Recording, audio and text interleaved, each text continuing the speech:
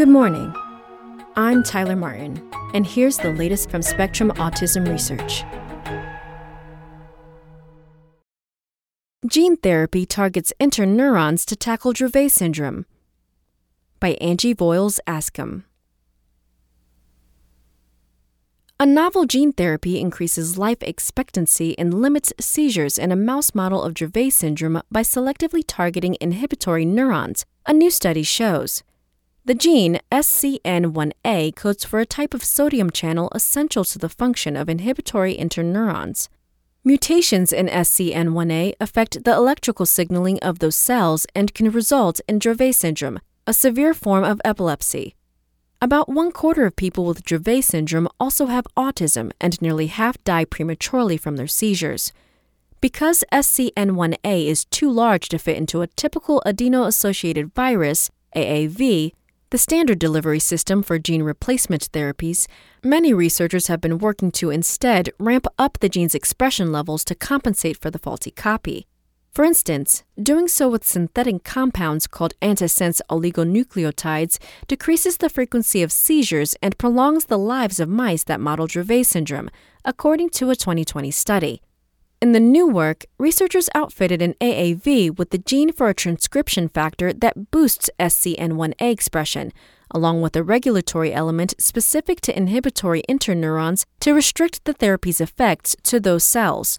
That selectivity potentially limits off-target effects, says lead investigator Stephanie Tagliatella, co-founder and chief scientific officer of Encoded Therapeutics, a gene therapy company in South San Francisco, California.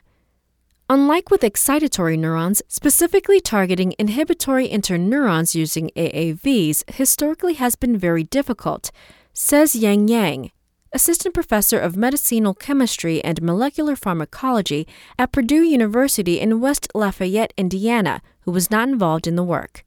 By combining gene therapy tools, the team was able to achieve exciting results, says Fyodor Urnov, professor of genetics, genomics, and development at the University of California, Berkeley, and director for technology and translation at the Innovative Genomics Institute.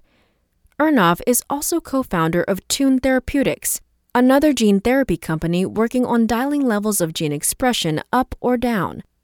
To get to the moon, you had to have woven together innovation from multiple distinct non-overlapping technologies, Urnov says.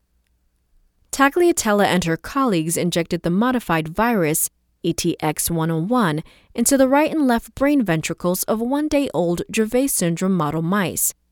The treated animals survived longer than those that received sham injections. 83.2% were alive more than 1 year later, compared with 31.4% of controls. The mice also had fewer and less severe seizures during a 9-day assessment period in the month after treatment. The virus preferentially targeted inhibitory neurons in the animal's brain, the researchers discovered after staining post-mortem tissue for cell-specific markers.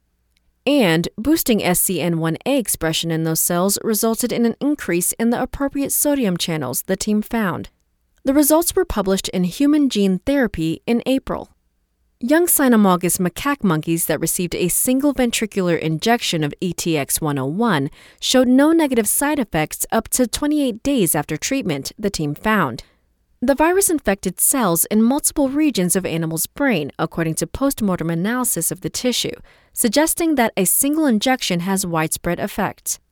And although the team detected the transcription factor in non-brain tissue, such as the animal's liver and spinal cord, its levels were, respectively, 200 and 8 times lower than in the brain. Tagliatella and her team at Encoded Therapeutics are working toward a clinical trial of ETX-101 in people with Dravet syndrome. To that end, they plan to initiate a trial to study how the condition progresses during the first years of a child's life, from increased seizures to effects on motor function, which will help them gauge the treatment's safety and effectiveness, Tagliatella says. They're going to have to show the FDA a much longer time point, Urnov says, but the fact that the monkeys did not keel over is tremendous news. But even as the company eyes clinical trials, many questions remain. For one, it is unclear how treatment given later than the first few days of life would have affected the model mice, Yang says. If the therapy is given on day 10 or day 20, he says, can we still increase survivability? Although it may be preferable to treat children with Dravet syndrome during their first day of life, most children are not diagnosed until they're at least a few months old, he says. Figuring out the window for intervention, the correct dose of treatment, and the right way to treat children at different ages will be critical next steps, Yang adds. What they're doing is very hard, Ernov says. The unmet medical need is enormous, and the disease is devastating. And every bit of data in this work bodes well for the fact that they're going to be able to go to a first-in-human clinical trial in which children with Dravet syndrome could receive the treatment. Still, he adds, no amount of preclinical data can predict success. Things fail in human beings for all reasons, for reasons we don't understand. Ernov likens the successful results in a mouse model to rowing across the Finger Lakes in New York. In that case, he says, then doing a non-human primate experiment is sailing from Long Island to Cape Cod, and doing a human clinical trial is circumnavigating the globe. That's all for today. Check back on Friday for more content from Spectrum Autism Research, or go to spectrumnews.org.